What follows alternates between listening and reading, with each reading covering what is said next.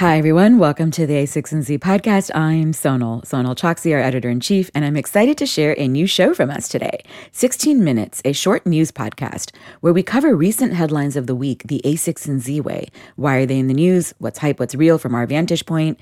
And what are our experts' quick takes on the trends? Today's episode is a little over 16 minutes, covering TikTok with general partner for consumer Connie Chan, FaceApp with operating partner for security and former CISO at Box, Joel De La Garza, iHeartRadio's direct listing with operating partner Jamie McGurk, but we began with A6Z Bio general partner Vijay Pandey on the recent headlines around one of the companies co-founded by Elon Musk, Neuralink, and go over that news for the first half of this episode. Elon Musk this week announced advances in BCIs, or brain-computer interfaces, or neural interfaces, and it's something that people have been talking about forever. And while they did acknowledge it's a long road, he even hinted, and this is where it gets a little crazy, but sci-fi cool, he even hinted at the option of merging with AI in the future. Yeah. What's interesting is they announced a sewing machine, which is basically a robot that sews in delicate, flexible electrodes called a neural lace, which, by the way, is not a marketing term that Elon Musk invented. It's actually a term from the Culture sci-fi series from Ian Banks, which was written from the late 80s to 2000s. The processor is an application-specific integrated circuit, and basically it monitors brain activity, decodes it, and ideally in the future, way future claim is that you could even potentially translate machines to not just read, but actually even write to the brain. But the paper they released, which you can download, it's called an Integrated Brain-Machine Interface Platform with thousands of channels, was not peer-reviewed. It's a white paper. So I think we want to figure out, Vijay, like what's hype, what's real here, especially given the trend of brain-computer interfaces. Like, where are we really in this journey? Well, if you think about like what this technology can do, there's different styles. Like, so one style is to be non-invasive. That sounds appealing because you don't have to like literally go into your brain. Yeah. But the reality is there's just very little information you can get out if you're non-invasive.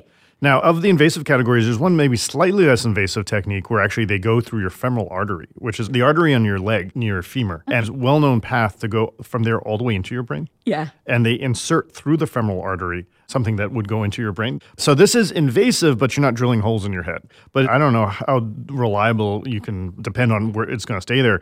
What Neuralink's doing is literally drilling multi-millimeter holes and then sewing wires directly into your brain. Like flexible electrodes. Yeah, flexible electrodes. And so this has the greatest chance for bandwidth and getting real information out and in. It's almost like a direct connection. I think, all of us have sort of a, that ouch kind of reaction to that. So they make an analogy to LASIK, which if we were, let's say, 50 years ago and I told you that, hey, look, I'm going to have these lasers and they're going to fix my eyes, and by cutting them and reshaping the eyeball and the lens, I'm going to do that in the mall, I think everyone would think that's insane. That's actually super interesting analogy. So LASIK, when it was new, it sounded very invasive, but now it's like cookie cutter. Now, it's still, I don't know if everyone like loves the idea of LASIK, but it's pretty standard, And so it sounds like there's a huge adoption issue or concern, but really I think the question is, what can it do? Okay. So where are we in the technology now for what it can do? And where do you, given your vantage point in the bio world, think BCIs or brain-computer interfaces are interesting? Yeah, it's interesting to think about where you can start, because start with a population that really probably is in dire need. People that are paraplegic, quadriplegic, their lives are obviously very limited compared to what they were at birth. In terms of movement. In terms of movement, and really just in terms of access to the rest of the world. Because their brains are just like ours, but they can't move their limbs. And it's just really tragic. A natural place to start would be, and I think where they're starting, is just in communication. And it's not just typing, but it's really being able to use a computer. And you think about like what that means, that's the difference between being in the modern world and being isolated from the modern world. That would be a huge game change. And is it only for paraplegics and quadriplegics, or are there other like sort of neurological movement disorders where it could play? I think in time, you shift from cases where it's sort of a easy, it's so hard to avoid puns, like no-brainer, easy no-brainer kind of a thing to where, okay, maybe it's less obvious, but become more accepted. Maybe, who knows, 20, 30, 100 years from now, we could get to the LASIK point. But let's talk about the timing. The company's been around for 2 years. 5 years is roughly the FDA process for them to get to human trials with 5 patients, or so they claim. They said the road is long. So given the evolution of BCIs, it's a topic that's been around forever. Where do you see, not prediction, but where are we in the evolution of this entire journey? It's clearly very early in this journey. What's interesting, though, is that we're actually talking about, even if it's just a trial, putting this in patients Because right now I Yeah. think it's only in rats And implanted. and monkeys. And that's right. He claimed on stage, I think yeah, it yeah. surprised his president, who's like, what, are we talking about this now? I didn't even realize this, which is so funny and so typical Musk. Yeah. And so to be in humans, that's a pretty major jump. Is it? Because I was going to say, don't people argue that our DNA is very similar to that of Oh, monkeys? yeah. No, but I'm just thinking from a cultural point of view, not from a technology. The thing is that actually humans are probably easier than mice because mice brains are really little. So actually, ironically, I think that part would be easier. But the reality is now you're talking about people and you don't want to mess around with people. Okay, so assuming social acceptance is a separate issue altogether, technologically, and this is the heart of what you love when science becomes engineering. Yes. Where is the engineering reality of this? Where the engineering comes in is that I think much like, we see Moore's Law and other things on the computer side, once you can make this interface, then the advances on the computer side get to translate over. So, for instance, machine learning is a very, very natural way to take the signals out of our brain and then use that to interpret what you mean and what's going on. Yeah. And so as machine learning gets better and better, and that's sitting on Moore's Law and other areas of compute, that will just come along for the ride. The other one is I suspect the sewing will get better and better. And that you'll have more and more electrodes in there and be able to sort of pinpoint other areas. And so year after year after year, if it only gets, let's say, 20% better every year, that's a dramatic change over 10 years. So bottom line it for me, though, because getting that the social thing can happen, getting that engineering it can be empowered by Moore's Law, still not sure where it feels a little nutty that there's literally electrodes floating around in our juicy, gooey brain. And that's pretty much like a mess if you think about it, like reality. Yeah. But, people have artificial hearts. Oh, that's a good point. The people who have Parkinson's often have devices that are actually in their skulls that are put there to sort of mediate that. So there's actually a lot of precedent for this. I think in all those cases, the alternatives were pretty dire. I mean, right now, they don't have like transmitters right now. They actually get from their rats. I think they take it out via USB-C sticks. So in this case, you probably be, for a while, I assume you're going to be wire tethered. But again, for this population, it's better than they have and they have limited mobility, unfortunately. Right. They already have wheelchairs and devices that they're tethered to already. Any final thoughts? Yeah, I think this is like a great example of something we talk about in the firm is sometimes really great ideas look like bad ideas. And what makes them great is that they're just so inherently controversial and it's so inherently paradigm shifting. And I don't know what could be more controversial and paradigm shifting than drilling holes in your head to access the internet or something like that. Now, also bad ideas look like bad ideas. So time will tell. And there are many other players. And that's what partially makes this particularly exciting is that there's going to be, I think, in time, an ecosystem of alternatives. By the way, DARPA tweeted they're the ones who pioneered the sewing machine technology with UCSF and funded it as part of their thing. So what Musk is doing is actually using that technology. But the funnier part is this paper. So I came out of academia. I'm an editor. I care a lot about bylines. I think it's crazy that the author said Elon Musk and Neuralink. He didn't list his authors. Like, do you think that's okay? You run a lab. Yeah, I mean, I think, especially if you want to reach the academic audience, that's not the way to do it. I don't know if an average person cares about the individual authors in there, but if I were in the company, I'm sure I would love to sort of have my contributions. Yes, exactly. Well, maybe when they do a peer-reviewed paper, this is how I justified it to myself. They might then do that paper with the actual authors, whereas this was like a marketing white paper. You could also choose to interpret it in a more positive way, which is that he wants to really acknowledge the whole company. It could be the other interpretation. There's generous and non-generous interpretations of this. I like your glass half full view of the world, Vijay Pandey. Thanks for joining. Yeah, thank you. So the next item on our list, TikTok has actually been in the headlines plenty of times. It's the third most installed app worldwide since Q1 of this year, behind WhatsApp and Facebook Messengers. It has 1.2 billion MAUs, monthly active users or something, in the last reading. So given that phenomenon is happening and it's been happening for a while, the news this week was about them having a huge influence at VidCon, which bills itself as the world's largest celebration of digital video and online creators, basically a huge-ass conference for video. It's sponsored by YouTube, but ironically was not dominated by YouTube. It was actually dominated by TikTok stars, according to Taylor Lorenz, a writer at The Atlantic. It's actually the first time that TikTok had such a huge presence at VidCon. But on top of it, the other recent news is that there's talk of banning it in India, which is its biggest overseas market. The question here, Connie, for you is, what is going on with TikTok? Tell us really quickly, what is TikTok? Frankly, the ability to do short 15-second videos is a very familiar model. Vine tried that. Many people have tried that. It's a series of short video apps, but the difference between that and, say, like a YouTube is rather than search for anything, there's no search bar. The app completely dictates what you see by using AI algorithms. It's purely AI driven. There's no preference selection except by what you choose to watch. Yeah, I mean, if there's a TikToker that you really love, you can follow them. But when you initially start, that whole entire feed is dictated by the platform. So it chooses things that are high quality or high impact, and it surfaces that. And that's why it was such a big deal at VidCon, because you had all these people who had trouble becoming famous on YouTube, because YouTube's been around for so long right now. It was so much easier to become an influencer 10 years ago than it is today. But on TikTok, it's different because you create one really hit piece. It can, through AI, be shown to a ton of people worldwide because it'll trigger the algorithm to share it with a lot of people. And that's how you can gain followers really quickly. Whereas on YouTube, unless you're searched or unless a friend shares it, it's much harder to get surfaced. The article talked about how someone who tried to become famous on YouTube struggled for a really long time getting followers, but on TikTok was able to amass a following far greater in a much shorter period of time. So this particular segment is focused on our friend Taylor's piece in The Atlantic on this. She has an open-ended question at the end, though, which I think is worth answering, which is how are they going to make money? The answer to me is really obvious because TikTok is, the English version of a Chinese app, same company, right? This is just the American all by ByteDance. English version, all by ByteDance. And then the Chinese one is called Douyin. And it has a bunch more features and monetization methods that you just don't see in the English version yet. And if you just imagine that stuff translating in America, which I think it perfectly can. Can it? Yeah. I mean, a lot of it is around e-commerce. A lot of it is around becoming a super app, actually, even allowing people to find restaurants or even book hotels. You have leaderboards of top brands, basically commercials you can instantly buy, right?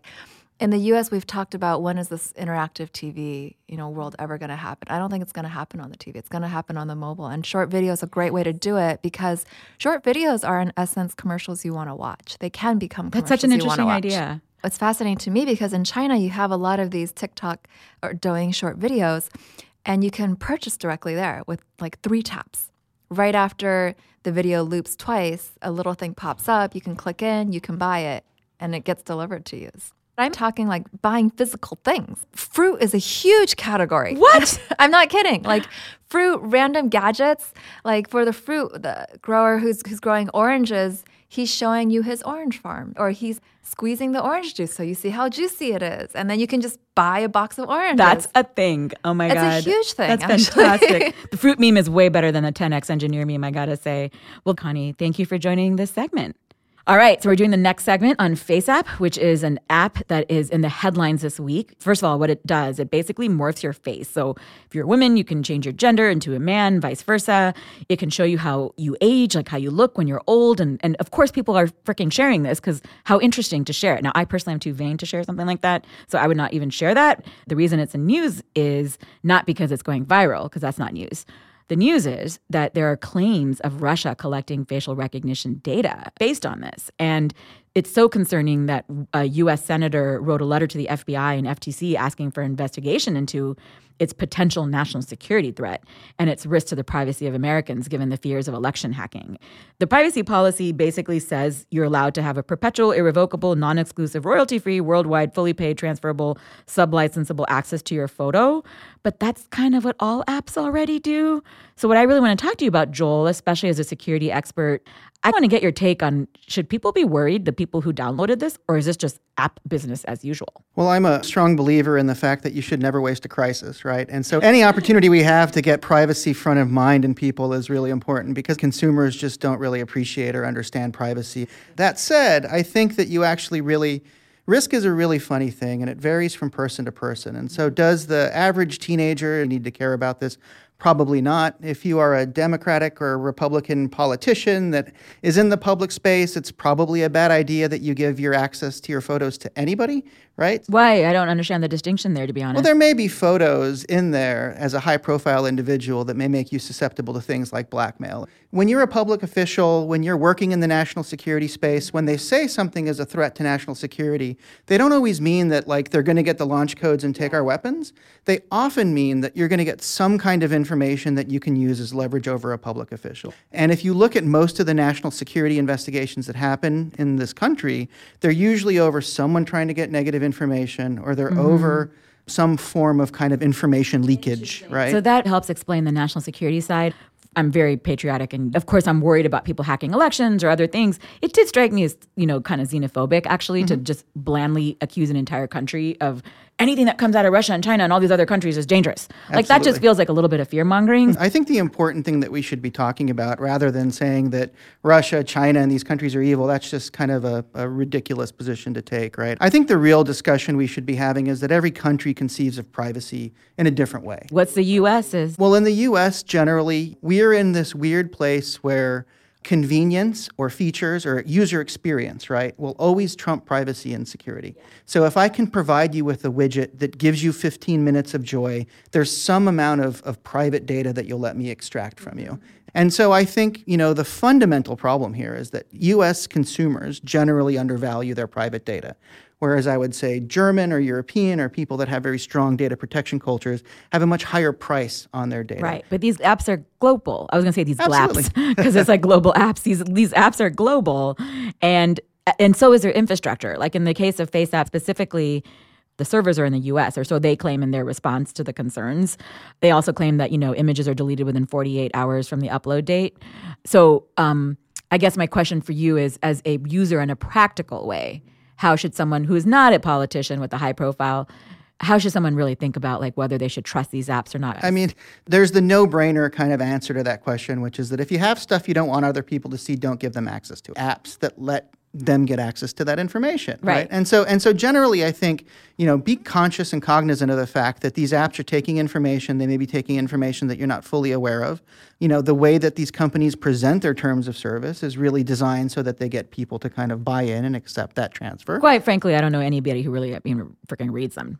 I just hit accept. I've never read a policy. I must shamefully admit that I am one of those people that does. I'm also going to be home alone on Friday, but the fact of the matter is that this language and this legalese is just done to confuse consumers. Yeah. And so exercise some level of practical caution. Understand that access to your private information is actually really important. And as we move into this new world and you look at these new apps, these are essentially becoming massive data collection efforts. And just wait till we add Neuralink and BCIs into this whole Absolutely. equation. Well, thank you for joining, Joel. So let's do the last segment of the news on direct listings. Our next A16Z expert is Jamie McGurk, who runs our corporate development function and is a former investment banker. We recently put out a post all about direct listings, which explains what they are, how they work, and especially given this new trend of companies like Spotify and Slack having done them. So the news here, though, is that iHeartRadio, which this shocked me because first of all, I'm into podcasting, and they're an audio company, and they've been around for a while, and they just announced a direct listing, and that shocked the hell out of me. So, that's the news. What's going on? No news, actually. So okay, you're telling me we shouldn't bother recording this episode now? Yeah. So I guess what people don't realize is this product has been around for a long time. There were two primary use cases previously for doing a direct listing. One was companies emerging from bankruptcy, and the other was companies being spun off of larger companies. Ah, interesting. And so iHeartRadio falls into the former category, emerging from bankruptcy. So the direct listing product has been, more or less repurposed by Spotify and Slack in recent history as an alternative to the IPO. They don't suffer the dilution of a traditional IPO, and there's no lockup period. So, traditionally you would have a 180-day lockup period in a traditional IPO, and that goes away. So there's a strong momentum for a new way of going public. I mean, basically the point of direct listing is that the company's not raising capital. They're not raising capital, and they're not doing so at an artificially low valuation that exacerbates the dilution that they would otherwise get from fundraising. Right. But just in the big picture, why this matters, why do you think it's going to be such a big trend in terms of the importance of it? In our blog post, we talked about several different features of the direct listing and why we think that it'll be more popular. I think the short soundbite is that there's a lot of things broken about the legacy IPO process. Who really benefits? Is it in the company's best interest to raise capital or to go public in this way? Yeah. By the way, a lot of those are structural things that are due to lack of technology and transparent information and just time and old policies. Doing things the way that things have always been done. So it's more of an inertia argument as to maybe why the legacy IPO has persisted as long as it has. It works at raising capital and it works as entering the public markets. It just so happens there is a better way. That's the trend that we see. That's what you and I wrote about. So to bring it back to iHeartRadio then, why this is different, Spotify and Slack versus the iHeartRadios of the world. So I think iHeartRadio got a lot of attention because it fell in close time proximity to Slack. It also has a business model that is very similar to Spotify. I think they drafted off the PR headlines of those two by the direct listing, but the emerging from bankruptcy use case is a well-worn path. It just so happens that they had similarities to two of the recent more, the newer use case direct listing. Thank you, Jamie, for that. And just to be clear to everyone listening, please note that the content here is for informational purposes only, should not be taken as legal, business, tax, or investment advice, or be used to evaluate any investment or security, including the ones that we mentioned. It's not directed at any investors or potential investors in any A6Z fund. And honestly, any investments or portfolio companies mentioned, referred to, or described in this episode are not representative of all A6Z investments. And so there can be no assurance that the investments will be profitable or that other investments made in the future will have similar characteristics or results. You can find a full list of investments at a6nz.com/investments and more details on our disclosures at a6nz.com/disclosures. And thank you everyone for joining our news segment today.